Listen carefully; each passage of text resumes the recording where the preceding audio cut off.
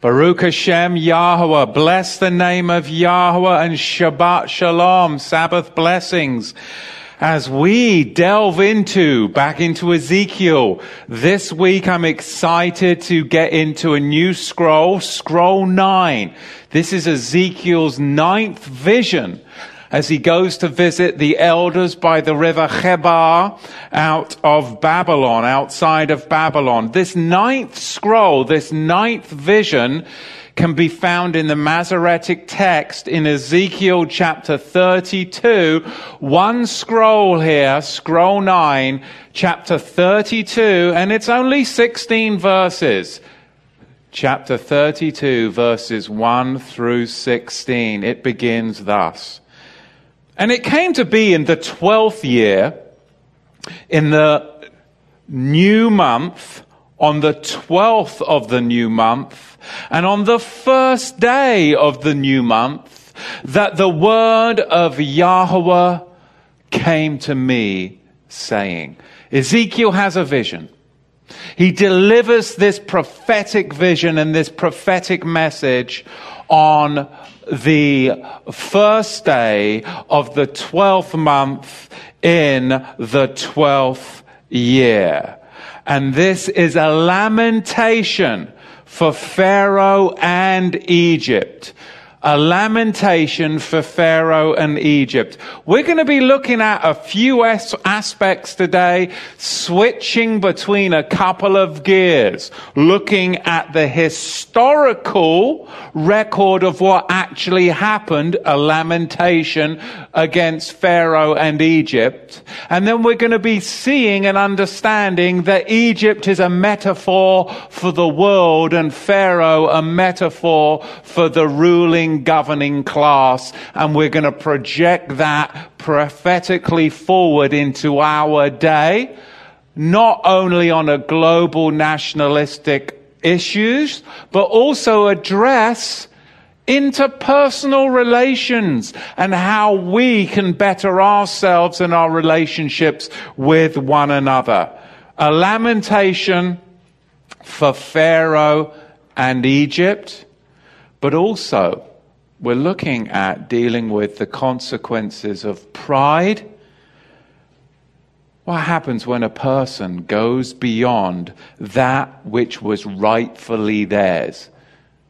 They should have stayed in their measure, but they decided that their measure wasn't suffice, that they wanted to go into somebody else's allotted measure, and the cause of their pride becomes their very downfall and destruction. Historically now, listen, historically Ezekiel recounts the pride and fall of Pharaoh, yes, and the pride and fall of Egypt. Metaphors for worldly life and metaphors for the political kings, rulers, and leaders today, but also looking at our relationships interpersonally.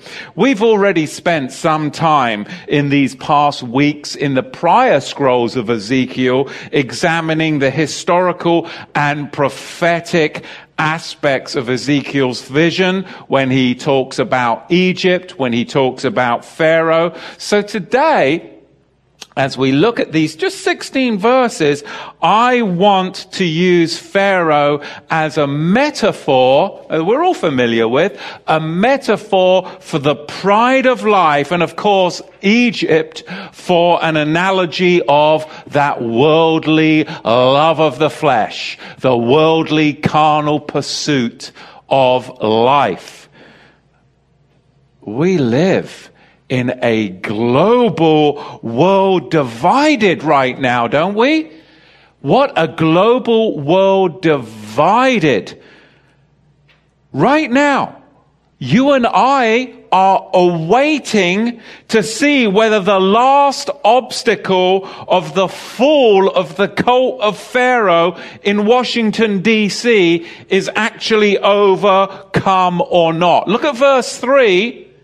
Because the net is being spread. Verse 3, the net is being spread over the pharaonic fish in our prophetic day. And we're seeing that in the news every single day as we await to see what happens with the nomination to the Supreme Court.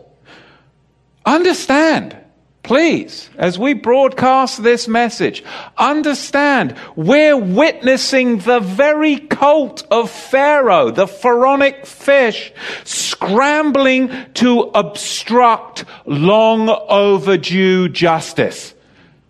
The elite are scrambling desperately to try and obstruct long overdue justice. Look at verse 4.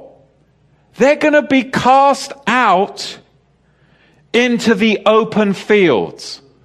That means what was hidden is going to become revealed in the public marketplaces through social media, through maybe Trump's Twitter account.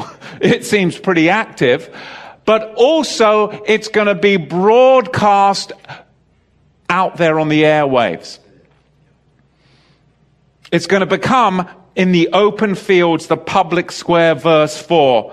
The fowl of the heavens and the beasts of the world, even the conspirators' own supporters, when what is laid out in the public marketplace and the open field becomes apparent, when their crimes become public knowledge, even their very own supporters, these own liberals that have been supporting all of these criminals, they will actually even devour them themselves.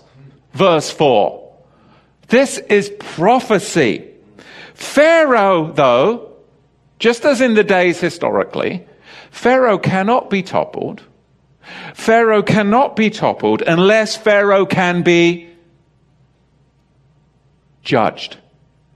Pharaoh cannot be toppled unless Pharaoh can be judged. And Pharaoh can only be judged if righteousness prevails in the Supreme Court, allowing the cult of Pharaoh to come to the baker's end. And the baker's end is traitors will be hung. Traitors will be hung.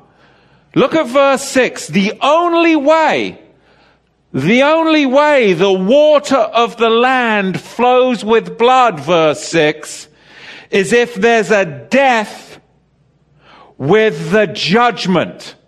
That means capital crimes of treason are exposed. Taking us back to verse 4, where we see in verse 3 and 4 that there is a net that is being spread right now in this nation. There is a net that is being spread. And these conspirators, these traitors are about to be thrown out into the open field. And all their crimes are going to be exposed. And they are scrambling. They are scrambling to try and prevent Judge Kavanaugh from going into the Supreme Court, because he will be the highest judge in the land, able to judge Pharaoh and the pharaonic fish cult that has committed these crimes. That is the scramble that you and I are witnessing today, every single day in the newspaper wrappers. Where do you think this came from? This is a last-ditch attempt to deflect and to keep this cult going. Ezekiel came up against the same thing because Yahweh has come up against the same thing from generation to generation. You and I, we get to live in this generation. We get to stand and proclaim the divine name in a world of pharaonic fish cult. We are privileged to be this generation. And if we can really understand the prophet's words today, you and I will move mightily and powerfully prophetically forward in our lives. But we have to interpersonally overcome that which is holding us back as well. Because your voice will not be heard if you choose to take the wrong path. Your voice, maybe that was vocal, will be silenced if you choose to associate with the wrong cult. And people will say, oh, well, Torah to the Tribes is a cult. Yes, we are. No, let's be real. We are a cult, for sure and for certain. We are of the cult of Yahweh, and we are proud of it. Join the priesthood, not a denomination. So let's just put that right out there, because you know that's going to, people, oh, yes, no. Yes, okay. Can we please continue on here? Because what we're dealing with is amazing today. And to layer this with scripture, just makes my blood just pump. Let me go back to this judge, Brett Kavanaugh, because he actually stated, quote, Congress should consider the prospect of implementing criminal investigations and prosecutions of the president. This guy said this. He's on record saying that. And of course, he's referring to the 3 former presidents, the cult of Pharaoh. The 3 former presidents, the cult of Pharaoh, it's a family, a cultish stronghold on this nation that needs to be broken. Will it be broken? Well, what does the prophet tell us today?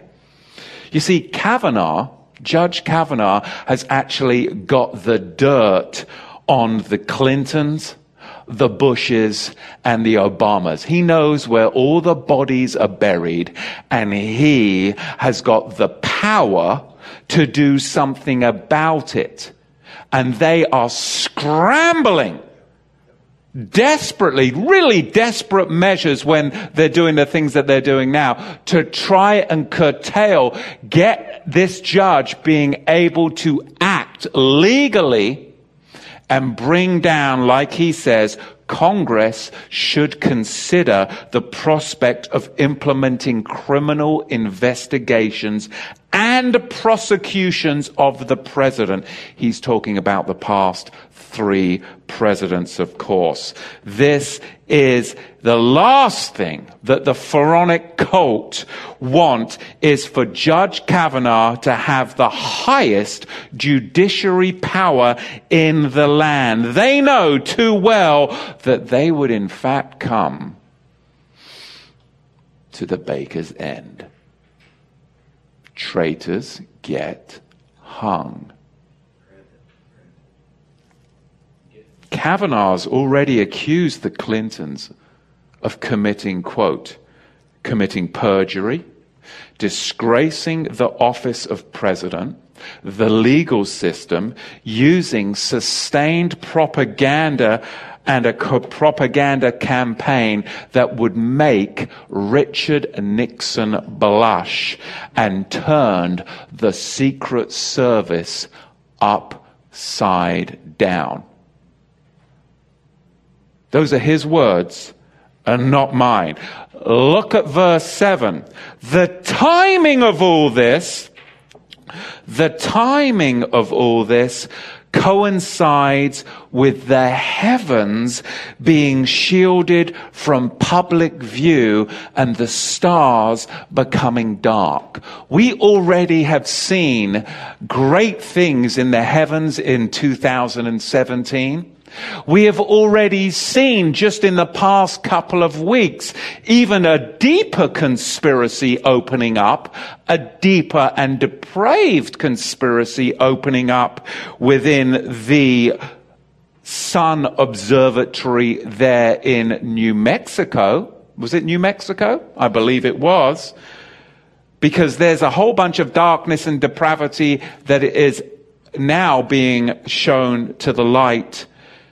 And in verses 9 through 12, this is causing the Pharaonic cult great trouble. Verses 9 through 12. Because what we're seeing now is that maybe their plans aren't working out. Because for this country to truly be taken over by the globalists, and for you and I to have no hope, and for us to see no light, they have to accomplish 3 things. Now, 2 of those things they have already accomplished, and the 3rd they thought they had accomplished until 2016. And then it became apparent that they failed on the 3rd thing. The first thing that they have accomplished, to be able to turn us over to the darkness with no hope, is what? Yahweh gives us hope. Firstly, let's look at this conversely. Yahweh gives us hope because he says what? That the blessing is found in the next generation. So the converse of that, to take away our hope, is to do what? Kill the next generation. So they have to, number 1, take over the education system. They took over the education system in the 1960s. It's actually depraved right now. That's why many of us choose to tutor and homeschool our children, because we understand that these government re-education camps have caused depravity in a whole generation of hopeless children. Because number 1, the globalists have to take over the education system. They've done that. Number 2, they have got to take over the media. And number 3, they thought they did this. They've done number 1, and they've certainly done number 2. Number 3, they have to take over the courts. Number 3, they have to take over the courts. And they thought they had done this, they had succeeded in this until the elections of 2016. And now we have seen problems for them. Mass firings, mass quittings under pressure of all of these cabinet members, these government members, as their crimes are being exposed. So now, as we see, the prophet's words are going to truly be powerful today. Not only on a global issue, politically, but also for us interpersonally. Remember what Judge Kavanaugh said.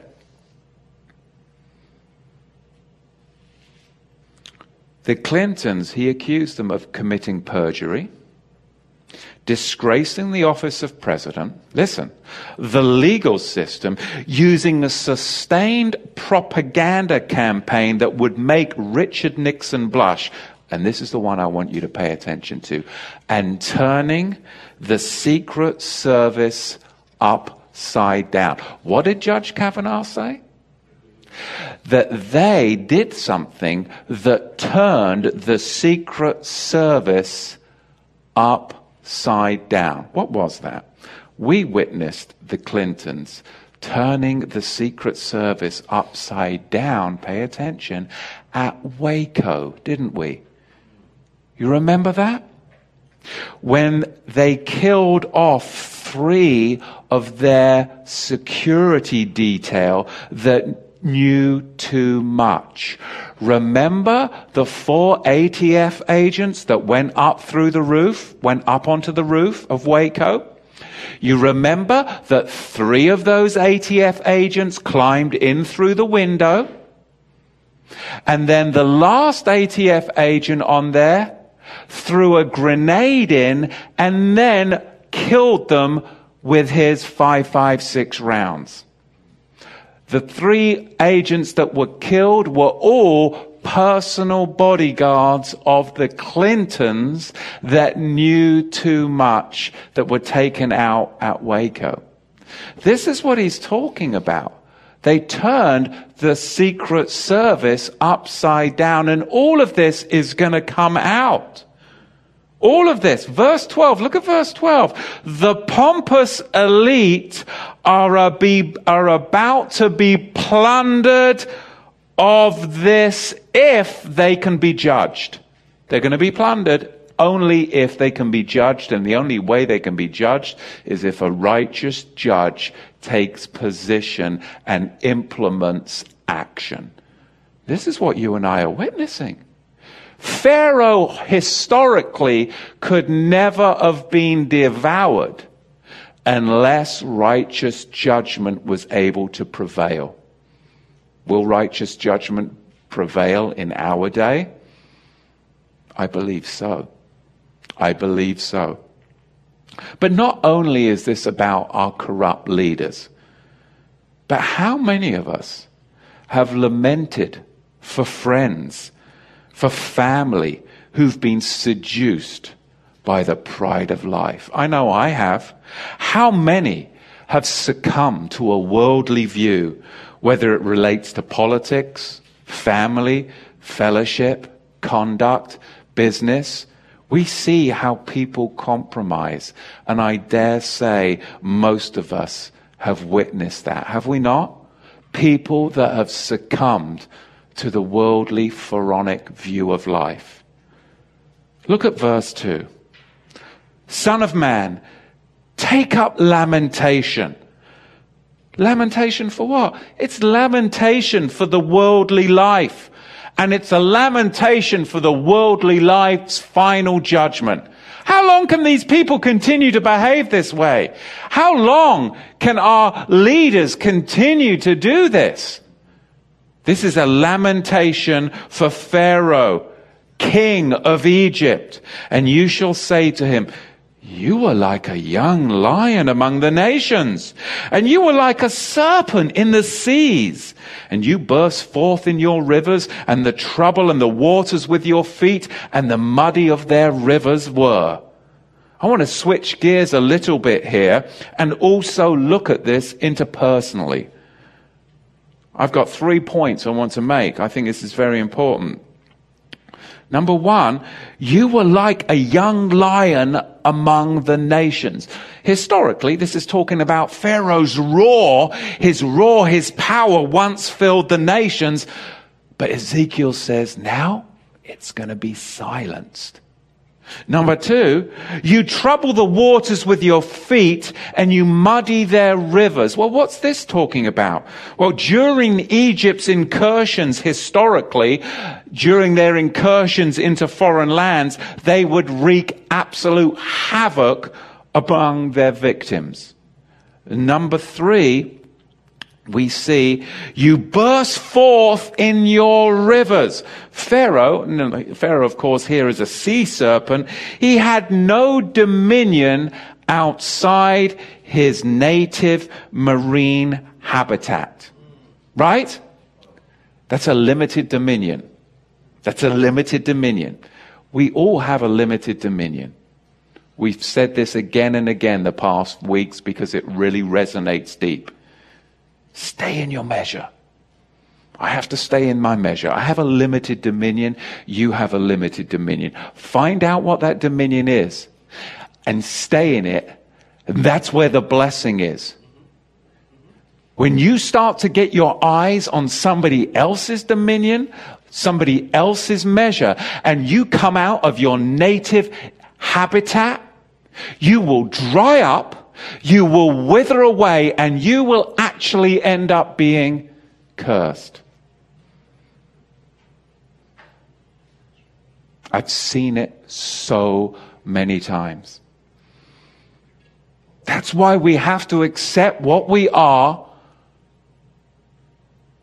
and then we have to pray that Yahweh would use us where we're at. I am what I am. I will never be what you want me to be. You are what you are. And you will never be what I want you to be. Stay in your measure and be what Yahweh wants you to be, and have your eyes off of men. And when we don't look to men, we can do powerful things and we will actually stay the course and never sway. It's those that look to the accolades of men. They need the encouragement of men that will fail. I would never be able to continue in my measure if I had ever done that, believe you and me, and you can see that today. as we now come onto this great timing of the full feasts when judgment comes on Yom Kippur, which is around the corner, which is corresponding to all of this great timing of this Judge Kavanaugh going and sitting in the Supreme Court all around Yom Kippur. Why do you think this is all happening now? Because this is a time of judgment. This is a time of judgment. You are seeing it being manifested even in this pharaonic nation that we now live in. Everybody is scrambling because they know this is a time of judgment. If this guy gets onto the Supreme Court, and he will, the baker's end is coming. The baker's end is coming. And of course, Bible students, you know what I'm talking about. Oh, Pharaoh, he was a young lion. He was a young lion. What does that mean? Well, you once had a voice. You once roared, and people were captivated and paid attention to that loud, clamoring roar. You had an ability to minister, maybe. Maybe you had an ability to speak into people's lives, but now you find yourself silenced where you once spoke to multitudes. Do you still share your faith? Do you still have the zeal that you once had? I think I'm more zealous now than I've ever been. Why? Because I've gone through trials and overcome as you have, right? Just makes you more zealous, doesn't it? If you press into Yahweh, or you become a little discouraged, you become dry, you become despondent, and you start to move towards the pharaonic fish cult. The world, the love of life, the love of pleasure. And then you become seduced very slowly, but you do. You burst forth in your rivers, the text says. You were doing well when you stuck to your calling. You were doing great. Amazing things were happening. You were creating, you were building. When you stuck to what you were called to do, you were doing great things. And many people benefited from it. But the moment you set your sights on something or someone else and left your natural calling, your natural habitat, that was when you sealed your fate. Limited dominion. Even Pharaoh has limited dominion.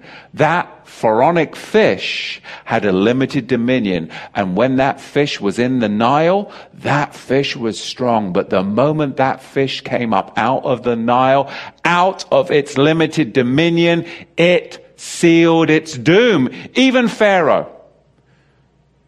Don't get above your station. Don't get above your station. A serpent of the seas, the text says. What does that mean? A serpent of the seas, a sower of discord. So personally, do you study the word? Do I study the word just to be right? Or do you study the word to seek righteousness? Why are you in the Bible? To prove that you're right? So you can win an argument? Or to seek righteousness? Don't be right, be righteous. Because if it's the former, all you'll find yourself doing is stirring up the word with your feet and muddying the streams of prophetic revelation for others and confusing people. Because you were going into the Bible to try and be right. And you ended up stirring up and muddying the waters for others who were seeking righteousness. Mark those who stir up arguments and contention and avoid them at all costs. Their fruit is apparent. It's apparent. Don't let others foul up the rivers of revelation from where you and I drink. This is one of the reasons why we as a ministry decided to disable all of the comment sections on YouTube. Why? It came at the request of many of you, our sincere subscribers, because you said that it muddied the waters, that you were going on our YouTube channel to seek inspiration and revelation, and then when there were people coming in there just to muddy the waters and make it a place of contention instead of a place of revelation, it became discouraging. And we're like, okay, we hear you. This is a place for inspiration and revelation, not contention. If you don't agree, go somewhere else. If you don't like it, leave. That's fine. And so we continue to hopefully inspire, build, and grow. Because this is what the serpent of the seas did not do. Stirred up the Nile River, that even the mud from the bottom came up and it fouled the drinking for all those that were trying to drink. Don't do that.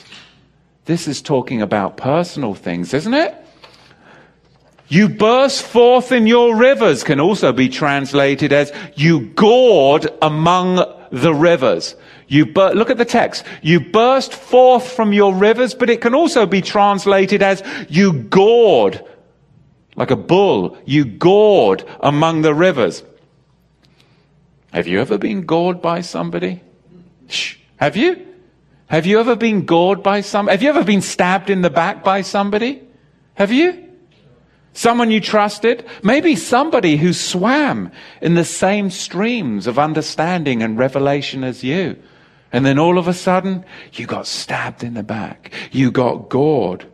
Maybe somebody could say that about you. Maybe you did that. I know most people could say that about others. Well, sure, when you were in the church, right? Well, what about when you're in your last job at work? Or what about your present job? As soon as you started to talk about your faith and what you will and won't do, like maybe not work on the Sabbath, did you get stabbed in the back? Did you get gored? What about at family gatherings? When you wouldn't show up around December the 25th? Did you get stabbed in the back? Did you get gored? All of this is supposed to help us to be introspective. Yahweh wants us to be introspective, to help us to become better people, because he wants us to what? Be sick and die? No, he wants us to get the healing. He wants us to get the healing in ourselves, because once you and I get the healing in ourselves, then we become an aid to the people that are assigned to our future. But I can't be an aid to the people that are assigned to my future unless I get healing from my past. And to do that, I must be introspective. So I've had an introspective season that's now prepared me to minister to the people that are assigned to me in my future. That is supernatural. But I could never have got there unless I had had that time of introspection. And neither can you. This is an introspective time. We're in the days of awe before Yom Kippur. These are all lessons to be learned internally. That's all I'm saying. But in all of this, Yahweh wants us to learn to stick to our limited dominion. Because that's where the blessing is. Experience the blessing continuously when you stick to your limited dominion. Pharaoh, the great sea monster, he whipped the water up with his tail and he caused a huge outflow of water to flow into the Nile and overflow. It inundated the land near to the river and swamped it all. This, of course, alludes to Egypt's invasions of neighboring countries, historically. But to us, Yahweh is saying, stick to your calling. Stick to your calling of ministry and be careful not to invade others' space in your zeal, even when you're witnessing. It's better to wait for people to invite you to share than you trying to invade their lives with your faith before they're ready. You've got to wait. Don't overflow the rivers of prophetic revelation into people's lives if they're not ready to receive it. Verse 3, thus said the Master Yahweh, and I shall spread my net over you with an assembly of many peoples, and they shall bring you up in my net, and I shall leave you on the land, and I shall hurl you out on the open fields. I mean, you imagined yourself as a young lion among the nations, but I'll treat you as you truly are, a serpent of the seas. That's what Yahweh was saying. You're a devil in disguise. You'll be hurled into the open fields of the world. You won't finish well. Why? Because of pride. Because you went outside of your limited dominion. You didn't stay in your measure. And I'll make all the birds of the heavens dwell on you. And with you I shall satisfy the beasts of all the earth. And I shall put your flesh on the mountains and fill the valleys with your height. And the water and the land will flow with your blood unto the mountains, verse 6, and let streams be filled with you. The channels that once flowed with water, those channels that once flowed with revelation. Do you remember the time when you would just open up the Bible and the Ruach HaKodesh, the Holy Spirit, would just pour and pour and pour into you? What happened to those times? Are you still experiencing those times? I know I still am. Why aren't you? Or are you? We must together encourage one another to continually experience that flow of revelation. Because if not, if there's a death of that flow, then that means that you've stepped outside of your measure. Verse 7, and when I extinguish you, I shall cover the heavens and make its stars dark. I shall cover the sun with a cloud, and the moon shall not give forth her light. You see, a person's downfall will sadden all of those that hear about it, as they realize that they also may one day share their fate. Verse 8, all the bright lights of the heavens I shall make dark over you, and I shall bring darkness upon your land, declares Yahweh. Declares Yahweh. All those heavenly bodies have deep, deep meaning within the scripture. And even those heavenly bodies interceded with Yahweh in Egypt's behalf, did they not, historically? And I shall trouble the hearts of many peoples when I bring your destruction upon the nations, into the lands which you have not known. This will be when the nations see your wounded, hurt, and crippled remnants. Once the news of your destruction and your confederacy's downfall. You see, there's a confederacy. There's a confederacy, and that confederacy is going down. This is what we're seeing right now in our very nation. A confederacy that's about to be judged right around this season of Yom Kippur. But a side note here, a little side note about the heavenlies, because it's very important that we pay attention to the times and the Moedim, the seasons, as we come up to the Feasts of Tabernacles. Because on the bright lights of the heavens, look at verse 8, in the Bible there are two very prominent passages that point to the pyramids of Egypt. The Bible talks about the pyramids that are in Egypt in Isaiah chapter 19 verse 19 and Jeremiah chapter 32, because Yahweh has placed wonders in Egypt to be a sign at the return of Yahusha to deliver those who will call upon his name. This altar that Yahweh talks about in the Bible, this altar is on the border, yet in the middle. It's on the border, yet in the middle. Do you know what the funny thing is? Giza, which is where the pyramids are, I've actually been there. Giza means border, and it's at the border of Upper and Lower Egypt. You see, the pyramid is a map of the end times events that you can mark with the heavenlies. And in fact, the Sphinx is an equinoctial marker. The Great Pyramid, of course, is a great sundial. The giant sundial that we can look at historically, and it's even spoken about in the book of Acts that Moshe Rabbeinu was trained up in these understandings. It says that he was tutored this way. Last fall, 2017, we already witnessed the planetary alignment that is tied to the pyramids at Giza in relation to the horizon and the path of the sun. Already.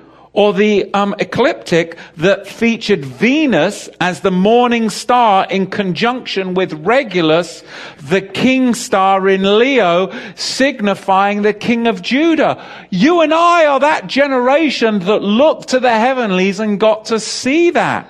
Jupiter, the Messiah and King planet, which of course you and I know signifies Yahusha as the suffering servant of Isaiah 53, was aligned with the star Spica in Virgo.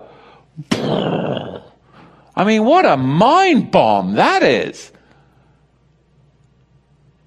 Truly. But back to the text. I mean, I just kind of went off on a tangent there, but this is serious stuff. We're in this age that gets to witness not only what's happening in the political realm, but we get to see the Bible alive in our lives.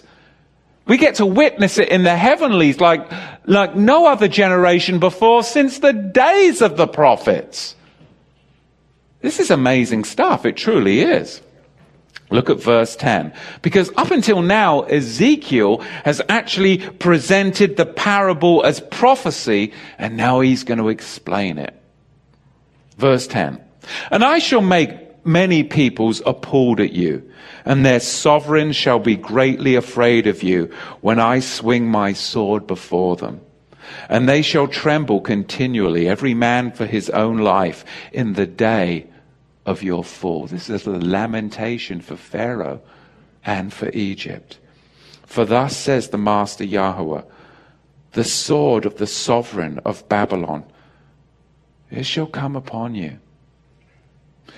By the swords of the mighty men, all of them, the ruthless ones of the nations, I shall make your host fall, and they shall ravage the arrogance. The arrogance. Doesn't it astound you? The arrogance of some of our leaders. The absolute arrogance of it. The arrogance of the worldly life. The arrogance of Egypt. And all its hosts shall be destroyed. Verse 13. And I shall destroy all its beasts from beside its great waters, and let the footmen trouble them no more, nor let the hooves of beasts trouble them.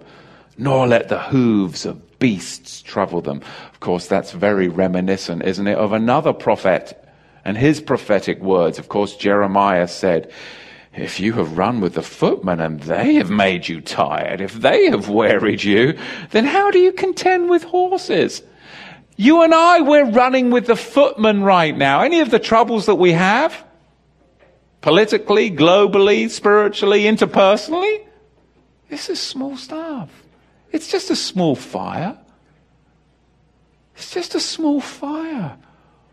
We're running with the footmen.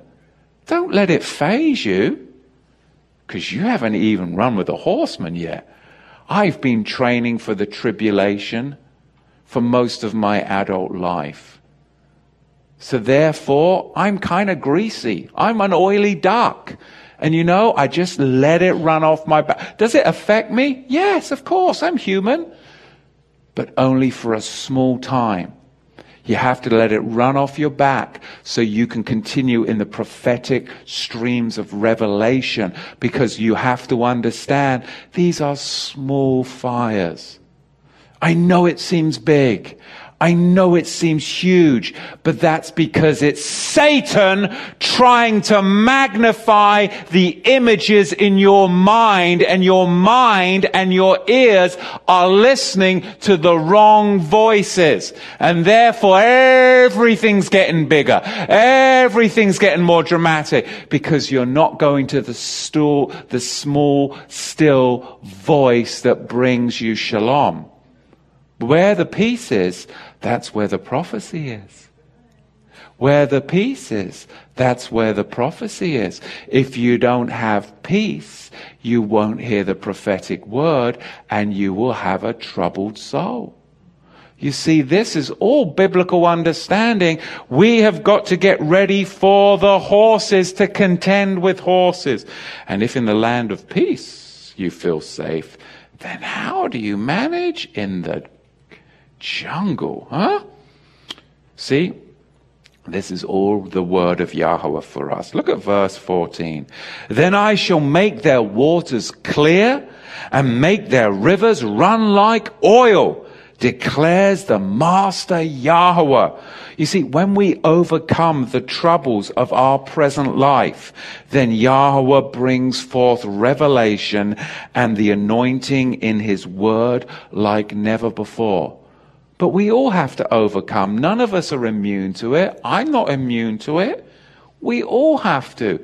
And I can just give you a few tips, and I'm speaking to the choir, but I've used this word before. It's called a high octane ping. You think about somebody, you think about a situation, and you get that high octane ping. That's the Holy Spirit telling you you've got troubles inside. That means you've got to go to the prayer room and you need to pray for that person. Even if they've done wrong to you. Pray for that person. Forgive that person. Do the work. Lift up that person, people, situation, whatever, until that high octane ping, it's no longer inside of you, and then you walk in peace, and then you're free of it. And then you can move into the next season that is assigned to you. But if you don't, you'll get stuck. And we live, and unfortunately in ministry, we see a lot of people that come in and come out that are stuck. And then they project the hurts of the past into their present company and then move out. And then it'll continue and continue and continue. But we have to overcome the high octane pings. And that means that we've got to get over our pride. And I'm preaching to the choir. I've had to do this continually in my life. I learned this from a young age. Even before I was born again, I didn't have the Bible understanding of how to do it, but I knew that I had to do it because I always knew that there was a creator God. And I always knew that he had a son. I always believed that. I just chose to live in the world and live my own life, but I always knew that there was a divine being and that he had sent his son into the world to help humanity. I just was not ready to embrace him because I wanted to go and enjoy the world. But I always knew that from a young age. I mean, I grew up in England, as you know, with the Church of England school system. Of course, we did Bible study and singing and all of that. It was very much a part of my culture growing up. But, you know, it's not that way in England anymore. And that's a terrible, sad state of affairs. That's just another side note. Where on earth was I? I'm rambling. Sorry. Thank you. I was in verse 14. 12 sounds good. You like that? When I lay the land of Egypt waste, and the land shall be stripped of all that once filled it, when I have stricken all who dwell in it, then they shall know that I am Yahweh. Wow.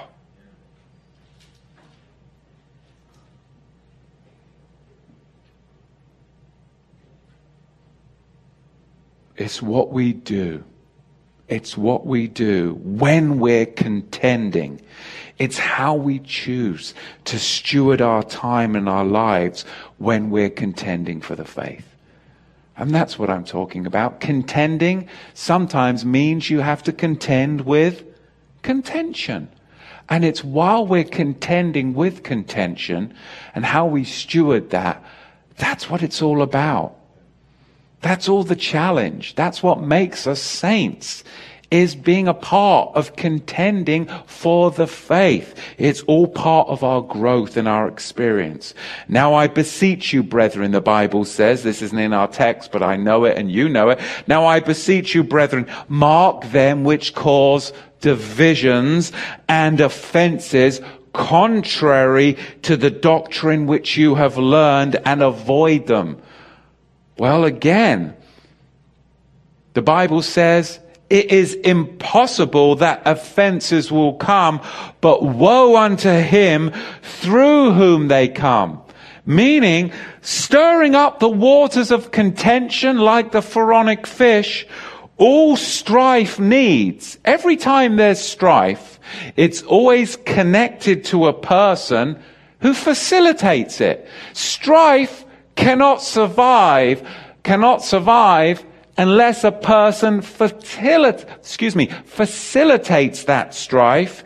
They have to nurture that strife and find a nice bed for that strife to bed down in, and invite others to for comfort. This is not good. This is occult medicine. It's called witchcraft. And throughout the Bible, there were always facilitators of discord and strife. Because without strife, without a facilitator, strife cannot exist. It must be facilitated. It must be nurtured. A bed must be provided for it so that others can be invited to come and bed down. Jezebel, Ahab. We see this throughout the Bible, the facilitators of strife and contention. The Bible tells us in the New Testament, mark them. Mark them. Because again, it's all part of that pharaonic fish culture. Does that make sense? When I lay the land of Egypt waste, and the land shall be stripped of all that which once filled it, when I have stricken all who dwell in it, then they shall know that I am your Yahweh. This is all again talking about stirring up the waters of contention and strife. But now I want to shift back to our present world, because you'll notice in the news currently now how there has been a shift in Egypt proper, in Egypt's military and tactical maneuvers. I don't know if you've noticed that in your news, but they are no longer actually agitating outside of their borders. Egypt was agitating outside of their borders.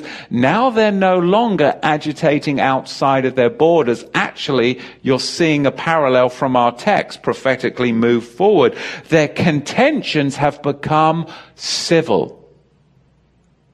Their contentions have become civil, contained within their borders. There's more civil war going on in Egypt and factions within Egypt. It's no longer spreading outside of the borders. This all comes before their downfall. It came historically, and it will again in our prophetic future. Egypt's once vibrant waterways will become quiet and unused. And again, going back between the two, globally, politically, nationally, and again now interpersonally, this talks about us. It talks about us. Don't choose the wrong path. Don't choose the wrong path. You'll find your voice will become silent, no more effective for prophetic change, disenfranchised from the whole, just like Pharaoh. Pharaoh became disenfranchised from the whole, and his voice was no longer good for any change. Egypt will become so weak by Nebuchadnezzar's victory that she would never again venture outside of her borders. Now, the similitude is when you and I become weakened to Babylon's victories over us, that we become shy to venture outside of our own boundaries into the realm of Yahweh, where the good stuff lies, where the miracles happen. If you let the world, Babylon, beat you down and Babylon get victories over you, then you'll begin to clam up. You'll begin to stay within yourself. But when you can get outside of your head, get outside of yourself, and walk in the prophetic realm of Yahweh, and not care what the world thinks, that's when the miracles happen. That's when the miracles happen. Again, getting outside of yourself. Verse 16. Yahweh, this is the lamentation, and they shall lament her. The daughters of the nations lament her. Over Egypt and over all her crowd, they shall lament her, declares the Master Yahweh.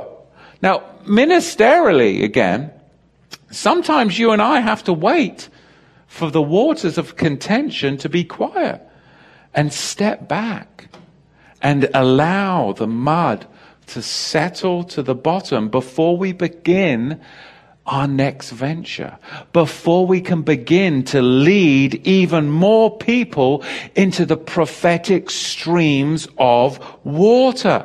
This is where we're at Torah to the Tribes right now, as we prepare for Sukkot, a city on a hill.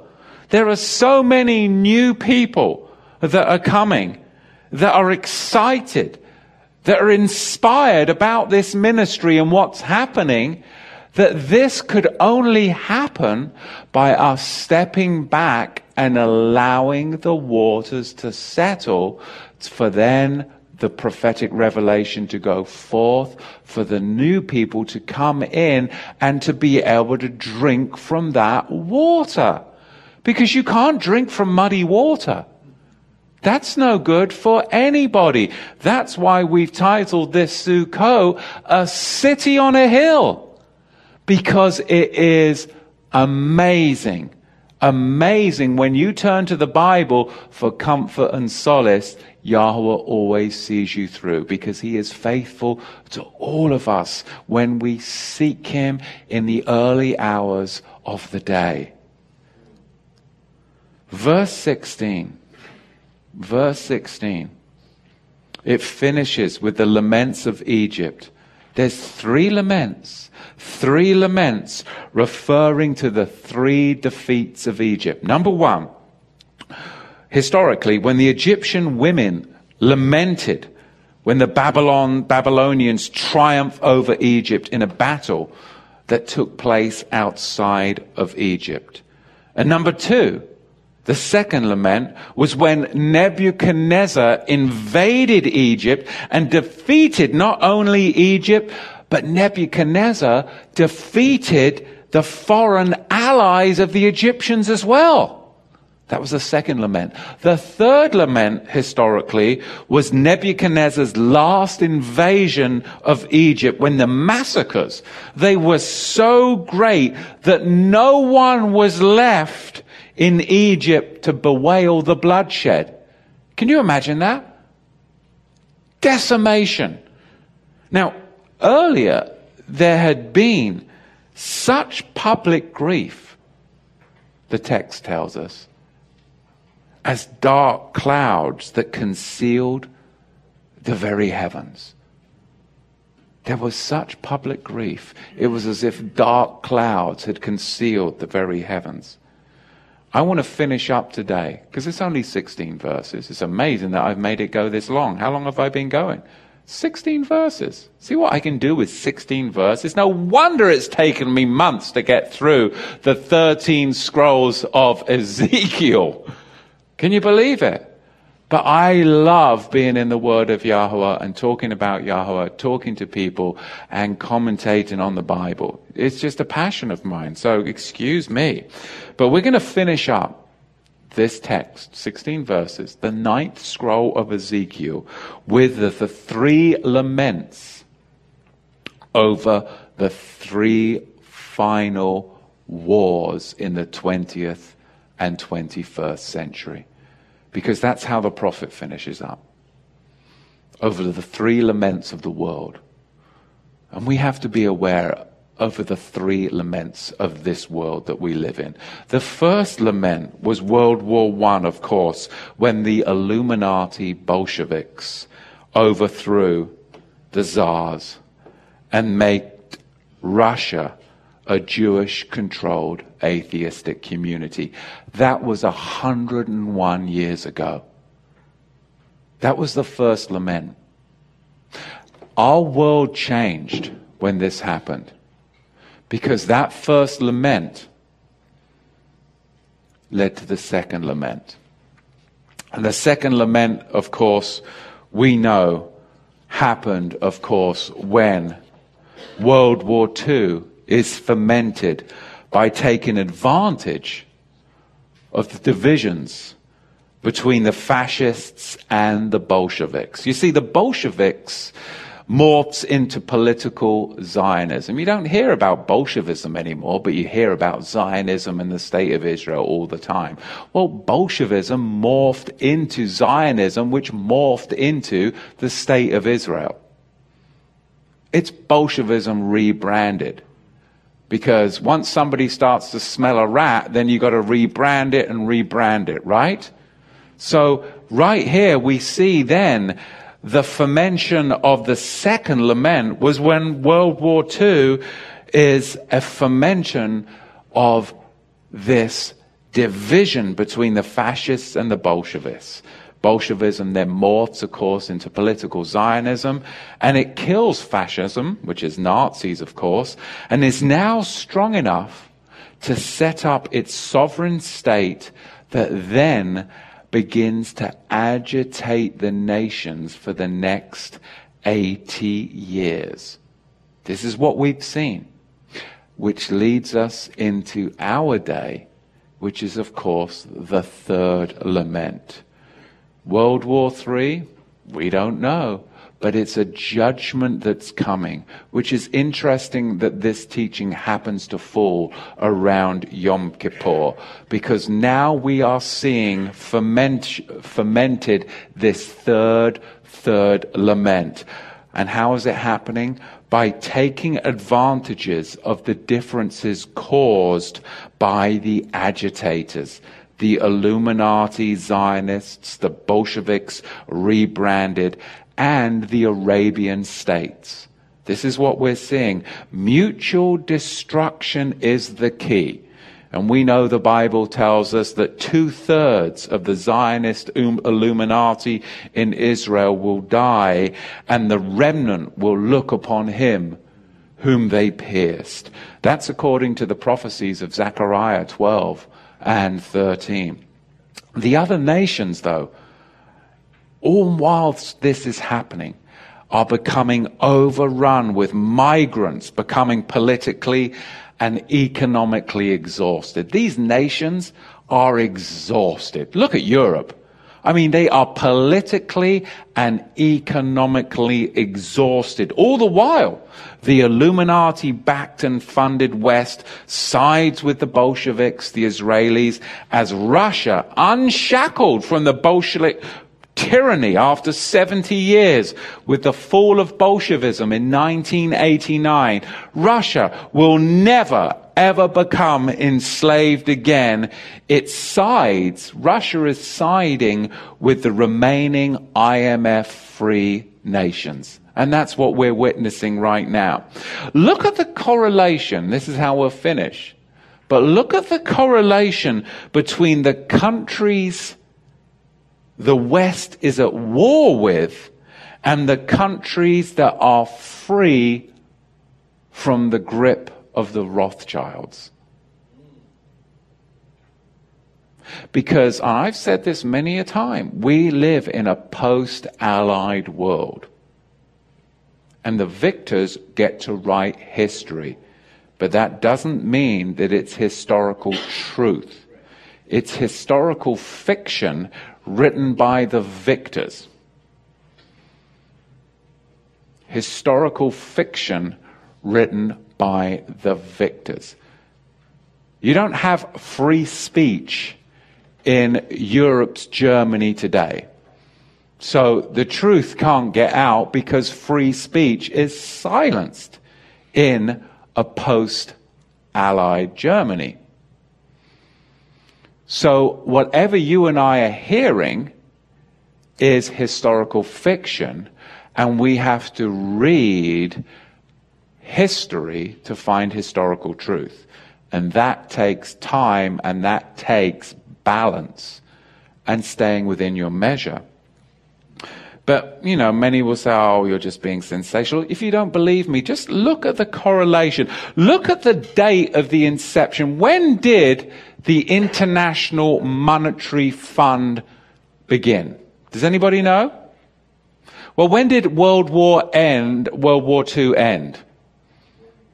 45.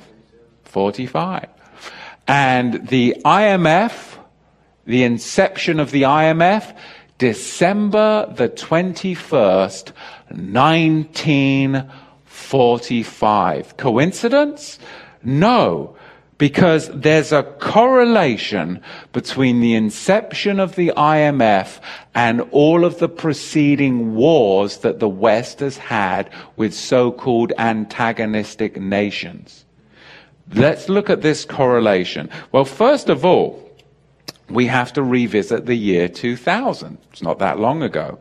There were 7 countries in 2000 without a Rothschilds-owned or controlled central bank. That's it. Only 7 countries. Afghanistan, Iraq, Sudan, Libya, Cuba, North Korea, and Iran. The West deemed all those nations as what? Antagonistic nations. Now, that's how the West classified them.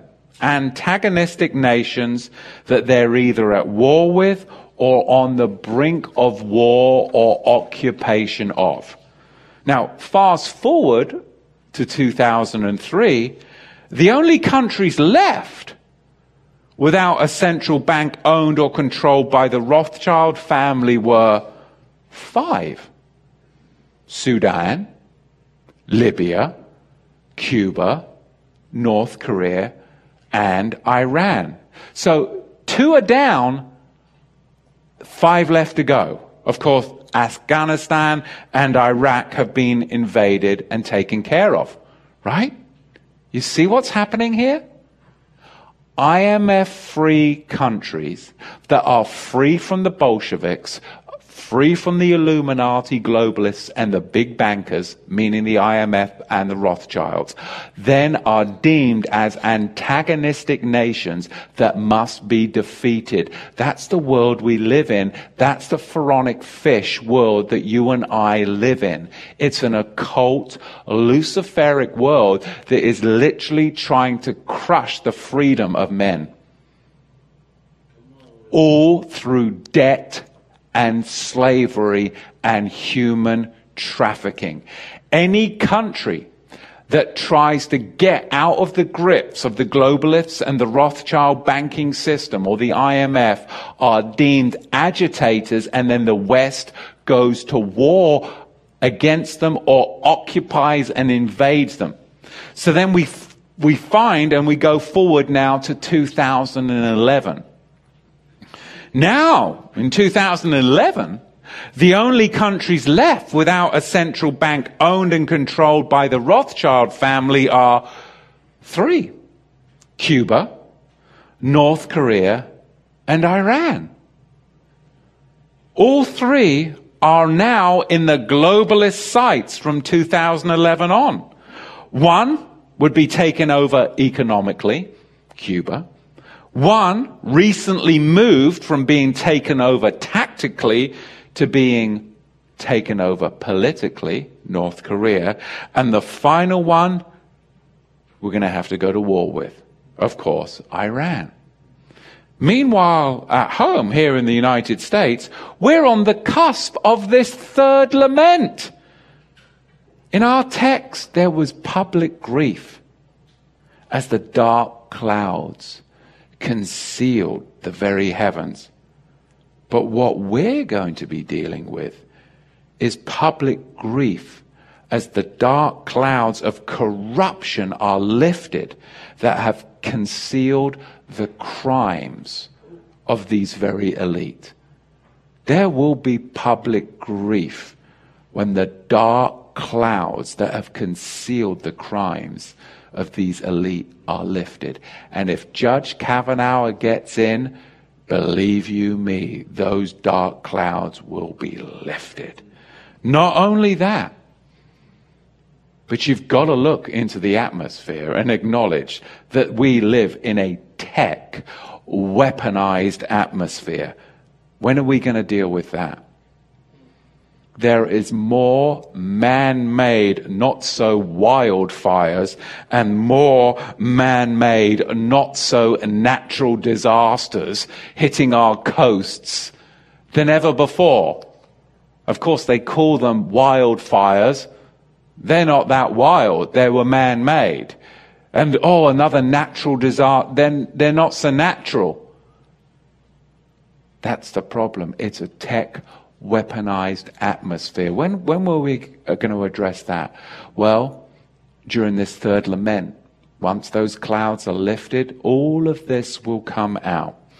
All of this will be unveiled, and the pharaonic fish cult judged, which includes part of that pharaonic fish cult includes the Pope and the Jesuits. Of course, the Pope wears the hat of Dagon, another fish cult that was around in the Phoenician times.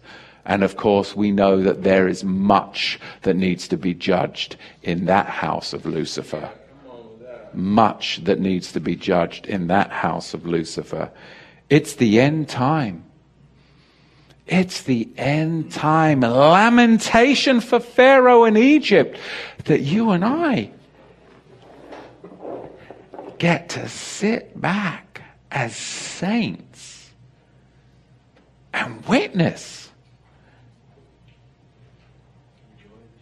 And we get to be able to declare the great name of our King, Yahweh, in the nations as depravity becomes unveiled and people lose hope, become despondent and suicidal, left, right, and center. Yet you and I will endure with a hope that is astounding and remarkable to those whose faith has become small. What was once great has now become decimated, but it is the end time saints that will stand up in a world of corruption and seek righteousness. That's the call. It's the third lament that you and I get to live through. This is the time. And this is a prophetic message that coincides with the feasts of Yahweh. Because before we can come together at the Feast of Tabernacles, at the city on a hill, there will be judgment on Yom Kippur. I'm lamenting now over my actions, my behaviors. This is my time of lament. And there's much work that I confess that I must do. But I don't stand alone. We all have work we must do before we can face the Father in prayer on Yom Kippur.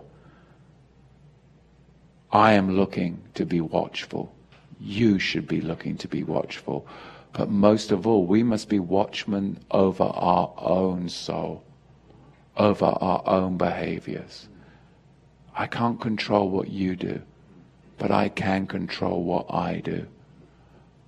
Instead of reacting, I want to be proactive, prophetic, and a visionary to aid in this last days of the gathering of the saints in the nations. And you know what? With your help, we're able to do it. We are able to do it. A city on a hill, a light to the nations, and a beacon of hope. And I give Yahweh all the glory for the support, for the kindness, for the prayers, for the financial support that we've received from people locally, online. It has been overwhelming. When we have needed it and when we haven't, Yahweh is always faithful. We're able to accomplish great things through people going to great lengths of stewardship, servitude, and of course, prophetic vision. Don't ever lose hope, because for me, it is the times of contention that then bring inward reflection, that allow us to grow and then go to the next season to be able to minister to a whole new group of saints excited and inspired about the journey of revelation, that then they go and minister to a whole new group. So stay tuned. Next week we'll have guests that we will be able to talk with about the upcoming feasts and festivals, the calendar, the Sabbath, and all those exciting things. So Yahweh, we are blessed, Father, that your word is alive. And it is sharper than a two-edged sword. We give all reverence and honor to Yahweh. Yahweh, Yahweh Elohim. Merciful, gracious, and long-suffering, abounding in goodness and truth. Who extends mercy to thousands. He is the forgiver of iniquity, transgression, and sin. But he will by no means clear the guilty. But he will visit the sins of the fathers upon the children's children to the third and fourth generation. But our prayer is, Yahweh, that we find mercy in your sight and that you go to battle for us. In Yahushua's mighty name. Amen. Amen.